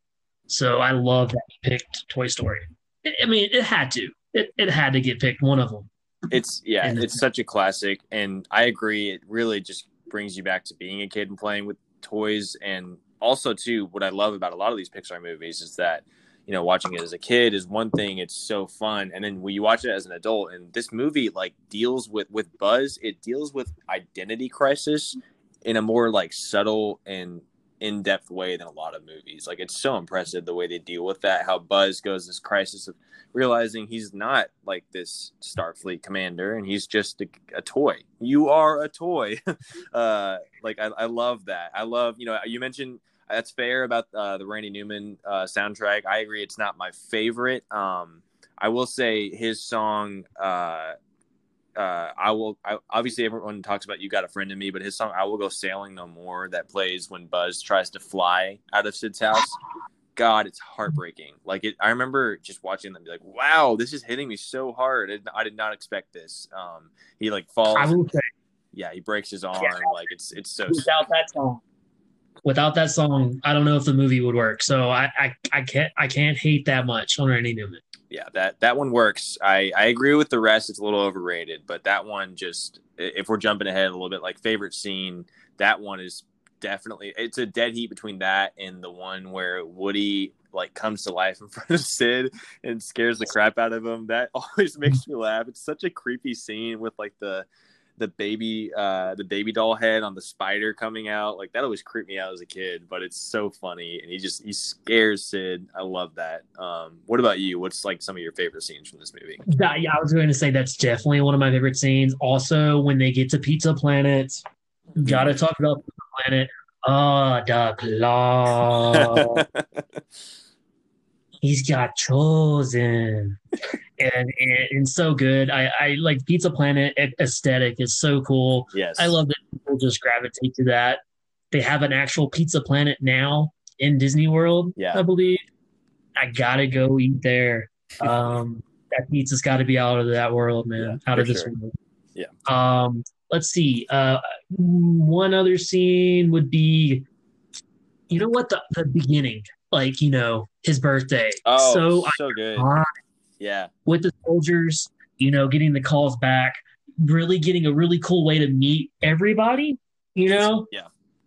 So love that scene for sure. Favorite character? Yeah, so we talked about like, watching it again and realizing like Woody is kind of a dick, but like I got to go with Buzz just again, like I said, because of like the arc he goes over, it's so interesting. Tim Allen plays the role to perfection. Obviously, I didn't even, I mentioned like the interplay between Tim Allen and Tom Hanks is phenomenal, but I think Tim Allen just really sells the arc with Buzz. He goes through this whole crisis of character of like, who am I really? And I think that's like that in an animated movie is so surprising, but it works so well. And Buzz, honestly, is just my favorite character throughout all the Toy Story movies. Hell yeah, I love me some Buzz Lightyear. Um, Mine's going to be Sid, the true protagonist and the redeeming character of this entire story. I mean, we've all been Sid. Yeah, I mean, really, we've all been there, man. We've all torn our action figures' arms off. Maybe in anger. Like maybe we were mad afterwards that we did it and cried. I'm not talking from personal experience or anything. But he was just being Sid. He was just being a kid who was probably not a very good situation from the looks of it. Yeah. And also, he was also a kid. Kids are just kind of crazy sometimes. They're kind of assholes. They're just trying to figure out how to express their emotions and feelings. So he went with a very violent route. And also, I feel like he could end up being a doctor one day if he, really applies himself. For sure. The surgery scene is so great. Like, it's like, I want to hate this kid, but it's so funny and it's so true to life. Like, it's great. And I love seeing him in the third one. Yes. The garbage as man. The trash guy. Yes. I love that callback. So Sid has to get love. He was fun. He was a fun antagonist. But really one to think about considering, he didn't know that they were alive. I would have freaked the fuck out if boys started talking to me. Really surprised he is actually doing so well as a trash man. Yeah. I'm surprised he's not, at an institution. Right. So yeah, Sid. We definitely talked about favorite song. We agree there. Man, what else about this movie makes it so good? I want to shout out too. This was the first animated movie to receive an Oscar nomination for Best Screenplay, and I think that's just like a testament to how creative it is too. Like I said, you have Joss Whedon in there, but you have like a really big writers' room in here. All the names I'm looking right here at its nomination. All the names accredited for the screenplay: Joss Whedon, Andrew Stanton, Joel Cohen, Alex Sokolow, John Lasseter, who's also the director, Pete Docter, and Joe Ranft. And then I know Andrew Stanton and John Lasseter and Pete Docter, those are all names that are like really associated with Pixar. They would go on to make a lot more Pixar movies. But I love that that's the case, that it was the first animated movie to get that nomination. Because, this is 95. This is going up against movies like, one that I just never shut up about, Heat, or like Forrest Gump, really great movies, and it got an Oscar nomination for Best Screenplay. I think that's incredible. Yeah, as a movie, like as far as like holding up with critics and that standard, that golden standard, it's there. It holds up. It gets nominated for the screenplay. It has so much acclaim. I believe it's one of the top rated animated movies on Rotten Tomatoes, though, take with that what you will. Yeah. I still kind of trying to figure out my own opinion on Rotten Tomatoes. So do with that what you will. Right. I just think a little bit of everything, like all the little parts of this movie together, is what made it work. It was just a perfect blend at the perfect time. And it was a story that needed to be told. Like, it's such a great idea. Like you said, what if toys had feelings? I'm sure we always kind of imagined that. Mm-hmm. I said I would have freaked out if my toys ended up being real. But at the same time, we almost kind of wished that happened sometime. Like have this doll just fly around the room for me, talk. See what adventures it's going to go on. So this just really like put you in a world of pure imagination. Yeah. anytime a movie does that, I'm sold. So as a kid and as an adult. For sure. So Toy Story. Um, some people may be mad that it got picked so late, but Right. I'm glad it got picked as your third. So that being said, what is going to be your fourth and last? Yeah. All right. So my final pick. I think that if you're listening, you can sense kind of a trend here. With animated movies, I think that first of all, I just think that it's a genre that is just looked down on sometimes. These are not just kids movies; they're so creative, as we can tell with the picks we've already done. Obviously, South Park is not a kids movie, but I just think that the common trend with these picks, especially like these four that I'm going with, they're just so creative and original. Um, and this final one is definitely that to a T. It was kind of going back and forth from my list a lot, but I figured it definitely deserved a spot. It's one that I rewatch quite a bit. I'm going with the 2001 movie Shrek. I just think, this is another one, a lot like Monsters Inc. It's very memeable. Blast that All-Star, blast that Smash Mouth. But I think that, taking away the meme, this movie is so damn fun and so creative. We've always wondered, not wondered, but just wanted to see something set in this kind of world, this fantasy land. And it really it's kind of a love letter to all those kind of fantasy stories. You got the original characters of like Shrek and Donkey and Princess Fiona, but you've got I think Robin Hood shows up at some point in this movie. Oh yeah, you've got Geppetto and Pinocchio show up. You've got like the three little pigs, all in that kind of that scene when they all show up at Shrek Swamp. It's so fun. And I just remember growing up, this movie this one made me laugh more than most animated movies, just because of Donkey and like the back and forth between him and Shrek was so funny. Another Eddie Murphy role. I think that he's at his best in these animated movies. It's either SNL or these animated movies. He's so good. I just thought that it was so entertaining. And the story is super creative too, of like Shrek going to he's begrudgingly becomes like a hero for all these fairy tale creatures, and he has to go fight for their freedom. Sort of, they've been captured by Lord Farquaad, which watching as a kid is a funny name, and then watching as an adult is a very funny name. He's basically Lord Fuckwad. I love that. I didn't know that until the other day. I feel so stupid. It's so funny.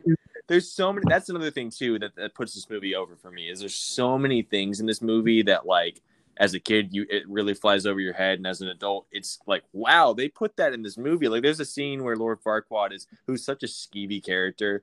He's watching basically the equivalent of sort of The Bachelor, but he's picking his new bride, and the mirror on the wall shows him all these different candidates, and the dude, they imply that the dude is aroused by the end of the scene. I mean, he's in bed, you don't see anything, but as a kid, you don't pick up on that. As an adult, wow, they were pushing the envelope hardcore with that. I love that. I just think the movie again is so creative. One of my favorite kind of action sequences in an animated movie when Shrek and Donkey are fighting off the dragon to save Fiona, and then you get the start, of course, of the incredible romance between Donkey and the dragon. Yes. I love it. I think the sequels, the second one is actually, it seems to be a lot of people's favorite. I really like the second one, but I think this one just really sets the bar. As far as talking about animated villains, I do think Lord Farquaad is one of the underrated ones, because he's so funny. John Lithgow is one of my favorite actors anyway, and he plays the role to perfection, really chewing up the scenery. And then, Mike Myers is great as Shrek. I love Cameron Diaz as Fiona. This movie, we were talking about music a lot. This movie also has, the wonderful Hallelujah at the end of the movie. Really, really great version by Rufus Wainwright. Love that scene, kind of that montage. And it's just, it's a really fun movie. It's also got a great message. This is not a Disney or Pixar, it's a DreamWorks movie, but it's got a great message. about just like being comfortable in your own skin. Obviously, you get kind of like a subverting of expectations. Like Shrek is not just the only ogre. The beautiful princess Fiona is also an ogre, and you find that out kind of halfway through the movie. And it holds up. It's got a great message, and their love story is like really sweet and very endearing. It's a really entertaining movie. I love like all the scenes at Duloc when Shrek and Donkey first get there. Like the song that the dolls sing is so funny. As a kid, that song was a classic. Yeah, it's one of those that really worms its way into your head and gets stuck there for a while. Like face. Yeah.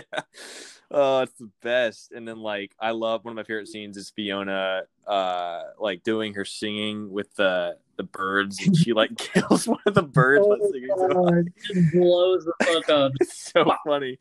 Oh man, the movie, yeah, it's obvious. This movie still makes me laugh. I think it's definitely I think it's the funniest on my list. It holds up big time, but it's just such a fun movie.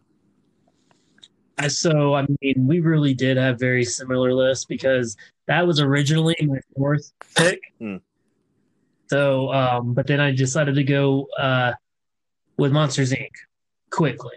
So, we were definitely just, pretty much our boards look very, very similar. The first thing I wrote about Shrek. Shrek is a work of art. Yeah. That's really what it is. Like, it catapulted DreamWorks to that level. Like, before that, was DreamWorks even like? I don't think it was really competing at all with Disney. And then that happened, and Shrek really put them on the map. I remember when Shrek came out, I was like right at that age, like preteen, like hitting puberty. This was that kind of humor, like of that really just gross, annoying, like prepubescent kid humor. Yeah. And like ready for it to be a little bit more edgier than like what you were getting from Disney. So Shrek was perfect for that. All the humor, like you said, now we're able to get all the jokes. But it was so funny as a kid, himself, a lot of physical comedy, a lot of great accents. Donkey is, Eddie Murphy again. Like I would say, probably this and Shrek 2 was like towards the end of his peak. Yeah, I'd say. Yeah, but you have Mushu, and then you have Donkey. Really, two of the most iconic like side characters. Yeah. Really, I'd say Donkey is the main character. Really, I don't mean to even disrespect him. Right. I do not want to disrespect Donkey, who in this story, by the way, is Gandalf. Oh, 100%. To Shrek, who is an ogre, Bilbo Baggins. He's grumpy. He's crabby. He just wants to be left alone in this swamp. Right. And then it comes along Donkey Gandalf. They got to go figure this out. And then they start this epic quest. So I love this pick because I was thinking about picking it as well. I love that you mentioned Robin Hood because he was a really big douche in this movie. He really is. Really fun way to go about it. And, I just want to make sure I'm not getting this mixed up, but Shrek, this was the one where Fiona kicked ass, right? Yeah, because she was just throwing down, on those guys. Yeah. So love that scene. It really does hold up, You think it's kind of like really pop culturally kind of like stuck in its time because a lot of the references, like there is all the Smash Mouth is everywhere, but I think it really does a really good job of being on its own and actually timeless, I would say, focusing so much on the fairy tale characters, which I love. I love fairy tale stuff. And we're going to do some drafts on some fairy tale stuff. For sure. Definitely. I just like how they really flipped it on its head. So satirical. Mike Myers is such a funny guy. Really would have been interested to see this movie with Chris Farley. Me too. That's a big what if. A big what if. But I really think Mike Myers does a really wonderful job with it. So I don't think it was what it should have been, what it had to be for it to work so well. And two, I also watched two a couple weeks ago in prep, and I was like, two holds up so well. I forget how good two is, you know? Such a good movie. So, as a franchise, because there's not that many animated franchises that are super good. I'd say this is one of the better ones, at least underrated. I agree. So, your favorite character? I love Donkey, but I've got to go with Shrek just because the grump in me just feels a kindred spirit. I love he just wants to be left alone in his swamp. He lives a simple life, and he's I always love stories with like reluctant heroes who are kind of thrust into this story. And he's the best. He's got so many great one-liners. One of my favorites is, they meet Lord Farquaad at the tournament, and Lord Farquaad's like, "What's that? It's hideous." And Shrek's just like, "Well, that's not very nice. It's just a donkey." He's so mean in the whole movie, and it's great. It works so well. I think I agree. Chris Farley's a big what if, but Mike Myers just absolutely crushed it in this role. I agree. It has to be Shrek. Like, Donkey is like MVP, but Shrek just, makes it work. It doesn't work without Mike Myers. Mm-hmm. Hitting all those notes. Shrek being just the crabby guy who's just really just trying to get back to his swamp, and how the journey, changes him, which really he doesn't change all that much. Right. Which I like, I like the story going forward in the second one. Mm-hmm. Favorite song from the soundtrack? It's such a meme. I do love All Star, especially in this movie. But I got to go, Hallelujah. I said earlier, I want to correct myself. It's not Rufus Wainwright's cover. It is John Cale's cover. But Hallelujah is like, it hits. I mean, it really does. It's at the perfect moment in the movie. It's kind of the lowest point in the movie for all of our characters. Fiona's about to get married to Farquaad, and Shrek is basically giving up. He and Donkey have parted ways. And it hits. I remember as a kid, like, very early in my life, really appreciating the use of music in movies, and I thought this was a really cool example of that. I dig that. Man, our lists are so similar. Like, it, one or two different, and our list could have been just the exact opposite. Yeah. I love Shrek. I'm very glad Shrek got picked because, I'm kind of thinking it's kind of getting rated nowadays, when the grand animated movie scope of everything, with so many good ones coming out recently. You have Frozen, which is not going to be picked now, just to let everybody know. Moana, amazing. Coco, amazing. So many good ones. Big Hero 6, super underrated. Have you seen Kubo and the Two Strings? I have. Hella underrated movie, but I love it. That's on my list of honorable mentions. Definitely had to mention it. But so for my fourth pick, yes, for my last pick, I also went DreamWorks. And I just went with this pick just now because I didn't really have a set order after the ones that I already picked. I was hoping I was going to get Spider-Verse and Shrek, So this one's a little bit out there, but I decided this one over Lilo and Stitch, which I love. This one over Ratatouille, my other favorite Pixar movie. Great movie. Also over Rise of the Guardians, which I almost went with. Almost. Very underrated. Very underrated. But instead, I'm going with this movie is so good, and its sequels are amazing as well. But I'm going with How to Train Your Dragon. Yes, I had a sneaking suspicion. This was definitely in my honorable mentions, and I'm so glad it's being picked. Because for one, I love dragons. I've always loved dragons. I'm enamored with them. I will, if it has dragons in it, I'll give it at least a shot. Reign of Fire. I remember being so amped when that movie came out back in the day, right. And It's terrible. But I was like, I almost want to like this movie just so I can keep watching it and see the dragons. Yeah. So How to Train Your Dragon is came out in 2010. It's a DreamWorks movie. It stars Hiccup, which is such a fun, silly name.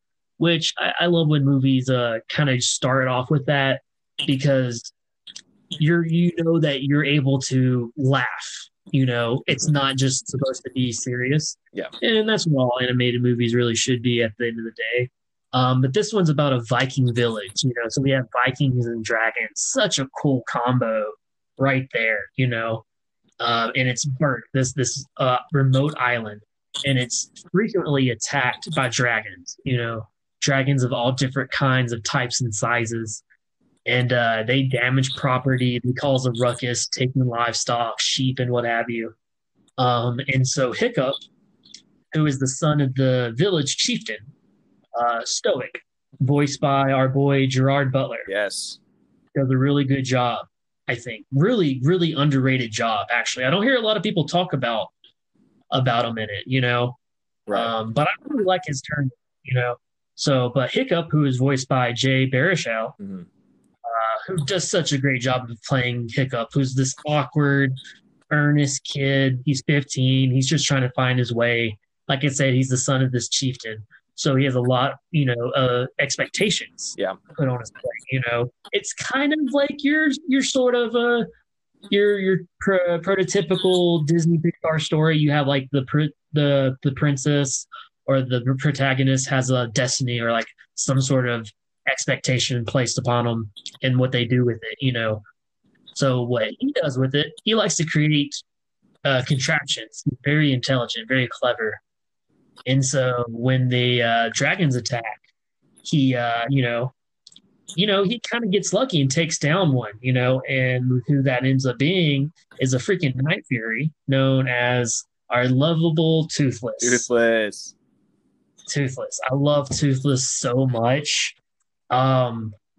Might be one of my might be my favorite. I guess you would say pet, or I'd say animal character, creature character in animated movies or any movie. Honestly, he's so animated. You get what he's thinking and going through his head for the most part at all times. And at first he's very scary, and then you get how lovable he can get. And he's essentially just this big puppy dog.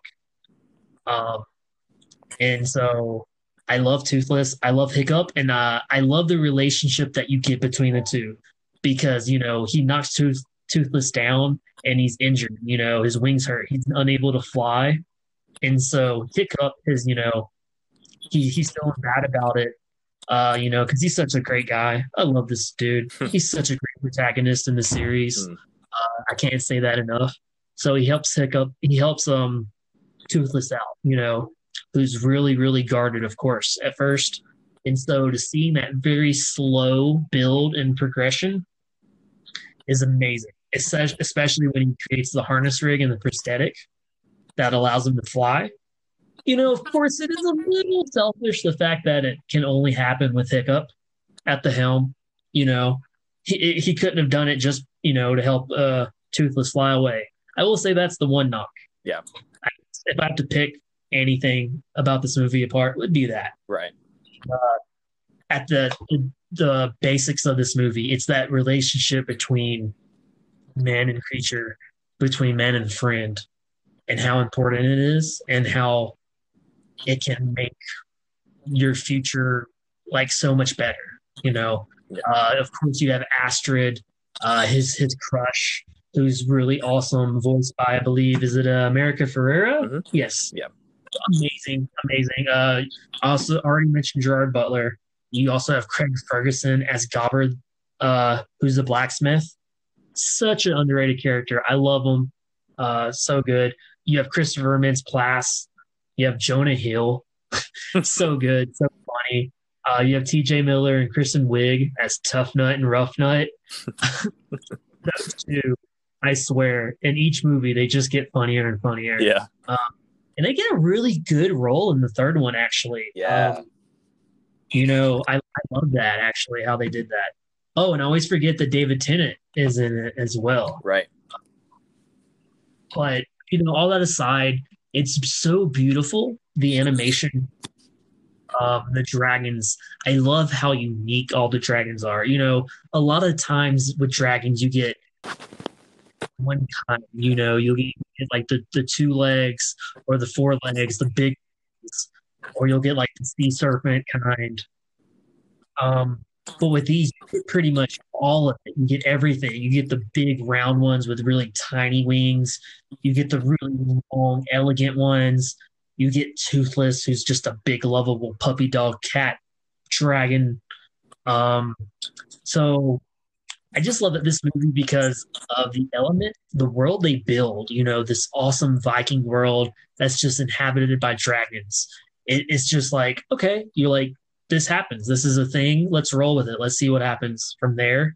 And of course, I'm only picking the first movie, but how they expand going forward into the second one and the third one is just brilliant. And they take Toothless's character as well as Hiccup, and they become so mature. And they really the hero's journey that we talk about a lot, that we've talked about a lot in this episode, was done so well. And this first movie is a great jumping off point for that. Starting with that relationship between Toothless and Hiccup. So had to go How to Train Your Dragon.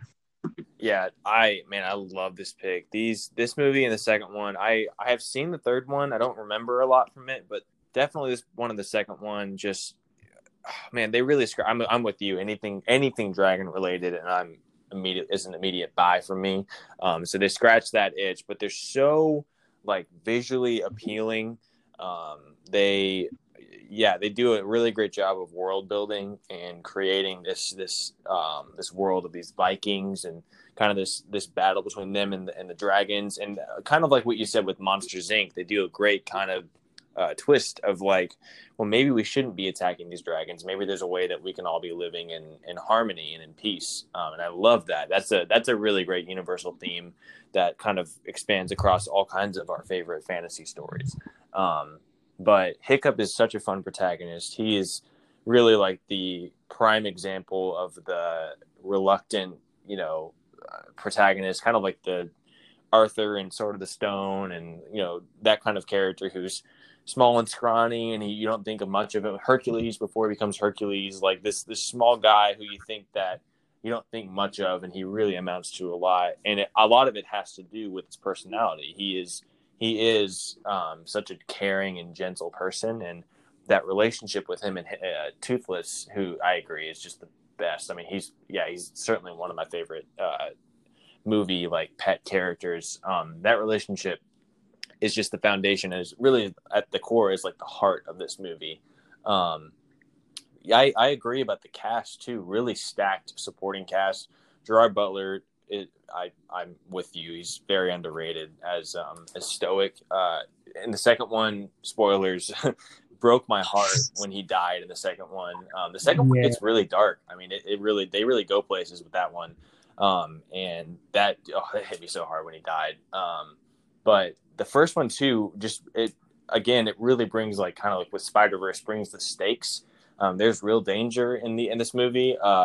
At the end of the movie, Hiccup ends up losing a leg in the final fight, and it's such a touching scene at the end where Gobbert builds him like a prosthetic, so he's now matching with Toothless. They both share kind of that prosthetic. It's such a sweet kind of connection between the two of them, and like I said, the relationship is like the core of this movie. It's the heart and soul.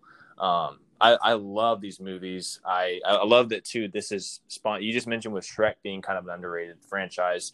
Definitely agree with that. With How to Train Your Dragon as well. I love this. Yeah, like I said, this is the second movie. I need to rewatch the third one because I don't remember much from it. And then also the show. I think it's called like Dragons Riders of Berk. I remember watching. I believe it's right around that. Yeah. Well, I remember watching that on Nickelodeon a little bit. I kind of dropped off, but I'm gonna catch it again because again, it's just all the dragon content. I'll take it. I'll take all of it. But this is one. I think this might be my favorite pick of yours because it's just like the world that this movie creates is so fun and fascinating and interesting, and it's very visually appealing. So I love that. Thank you. It's the fun world. I just love the. I remember watching it in theaters because I was like, "Oh, dragons! This looks really good." Had a great cast. And then I saw it and was like, "Wow!" I was just blown away by the world. And like you said, it's kind of like Spider-Verse, also because of the battle between son and father. How at odds they are throughout the movie. Right. Stoic is not down with who Hiccup is. He tries to be, and he for him, but Hiccup is meant to be the next in line, to be a chieftain, and he's definitely very, very far from that. When we first meet Hiccup, and so to see that and to see Hiccup kind of start, growing into his own, learning to who he is and what kind of person he's going to be, which is a really big storyline in the third one. Is what kind of chieftain he's supposed to be. Right. And that really starts in the first movie. I love how many seeds they sow and how they grow over the franchise. And that's one of them. I agree. Yeah, it's like I said, I keep saying I need to go back and watch the third one. I remember that there's a lot that's done with Toothless, with the connection he has with the White Fury. But yeah, I definitely need to go back and give it a rewatch. But man, these are some great. I love these lists that we both have. We went for some really hard hitters, but I know there was a lot that we left out. So just as we're wrapping up, do you have any like honorable mentions that you'd like to bring up? I mentioned already the ones that I thought about drafting. I almost drafted Rise of the Guardians, Lilo and Stitch, Ratatouille, and then one movie also, which definitely would have gotten picked if I was thinking more about best movies. That'd be Inside Out. Oh man, yeah. Just watched that recently, and I was like, wow. From beginning to end, this movie just that is how a movie should be made, and love that movie. So good. Ralph Breaks the Internet, which I think was just as good as the first one, if not a little bit better. I agree. Lego Movie, Princess and the Frog, Zootopia. Really good one. What about you? What were some of your honorable mentions? So yeah, I had quite a few. One that I really went back and forth quite a bit was Beauty and the Beast. I think, like you said, with Inside Out, just between favorite and best. If we're talking just like objectively, it's just such a well-made movie. It's a classic for a reason. That's another one that my sister and I watched a lot growing up. Same. That's my favorite. My sister's favorite. Yeah, actually, such a good movie. Another one was Batman: Mask of the Phantasm. I think that it's such a fun comic book movie. I had to do Spider-Man for like the comic book pick, but if it wasn't that, then I would have gone with Mask of the Phantasm. It's my favorite Batman story. Obviously, it's got Kevin Conroy and Mark Hamill from the animated series, and it's just a really fun kind of different take on Batman's origin. Obviously, Hercules. We have done an episode devoted to this movie with the live action adaptation. Love this movie. Has my heart. Probably my favorite Disney soundtrack, if I'm being honest. Definitely the Lego Movie as well. That's a creative movie for sure. I love Coco. I love Inside Out. With Toy Story, I went with the first one, but I could have gone with 2 or 3 for different reasons. I love those movies. And then one that I think is like often overlooked is Megamind. I think that movie. Oh, thank you. Yeah, it's so subversive. It's such a cool, unique spin on the superhero story. I love it. I mean, the tagline is just like, "What if Lex Luthor beats Superman? What happens next?" Like, it's such a cool idea. Honestly, it's like I go back and forth. I have a love-hate relationship with Will Ferrell, but I think it's easily his best role. It's such a fun movie. No, It is one of my favorites of his. I am a big fan of Will Ferrell and also hate a lot of his movies. So I feel you on that. Um, Megamind. I remember when it came out. I was like, oh man, I like Despicable Me. I really enjoyed Despicable Me. That also is a movie that should be brought up. Yeah, But I remember when they both came out, I was like, why is no one talking about Megamind? so good. Like, the movie is amazing. The voice cast. I mean, Brad Pitt, Will Ferrell, Jonah Hill. Yeah, so good. Um, it's really good. Actually, that's on my list too. I have that on Right Around by Zootopia. So, and I want to mention one more movie because it's so funny and it's super underrated. Emperor's New Groove. Oh yes, pull the lever, Kronk. Right. Oh, The such a good movie. The poison for Cusco. Me writing an essay. Right. Oh man, there's so many. I mean, literally, we even haven't named half of the ones that I would like consider really good movies. Like some of the class, like I mean, then there's like Balto. There's freaking. We didn't even mention Wally or Up. Yeah. Ugh. We might have to do another draft where it's just Pixar movies or just Disney. Like there's so many that we haven't even covered. Like we haven't scratched the surface. But yeah, I mean, it's clear, guys, that we love animated movies. We hope you do too. We hope you enjoyed this episode. Obviously, I'm sure there were so many that were left out that you're just screaming about right now. So, if you loved our picks, if you thought one should be included, please let us know at planetfantasypodcast at gmail.com. With your picks. Definitely also answer that question that Damon posed earlier. What's your go-to workout song or pump up song? Is it I'll Make a Man Out of You, or is it Zero to Hero, or maybe another song? Let us know. But definitely, as always, let us know if you'd like to see another topic covered, or if you'd like to be a guest. We are always down to have more guests. Man, this was super fun, dude. This is one of my favorites we've done so far. This was a lot of fun. I love talking about movies that I enjoy watching. And I mean, some people will hate on animated movies. They're some of my favorite because you're really just able to break the walls of real reality and let your imagination run wild. And I think every single movie we picked does that in some way or another. It does something that live action you're missing something. Like even with Aladdin, the animated movie, I feel like it has this something special that the live action just didn't hit. I can't even really say what it was. For sure. Yeah, there's something magical about the way they're able to push like the boundaries of reality in these animated movies. So yeah, we thank you guys for listening. Damon, you have any closing comments before we close out? Not much. I just wanted to let everyone remind them what we're going to be doing next week. We're going to have our friend Wahid back on. He was on the Quidditch draft. We're going to be doing our ultimate American dining experience draft. Yes. Get ready to be silly and just this is going to be a real fun one.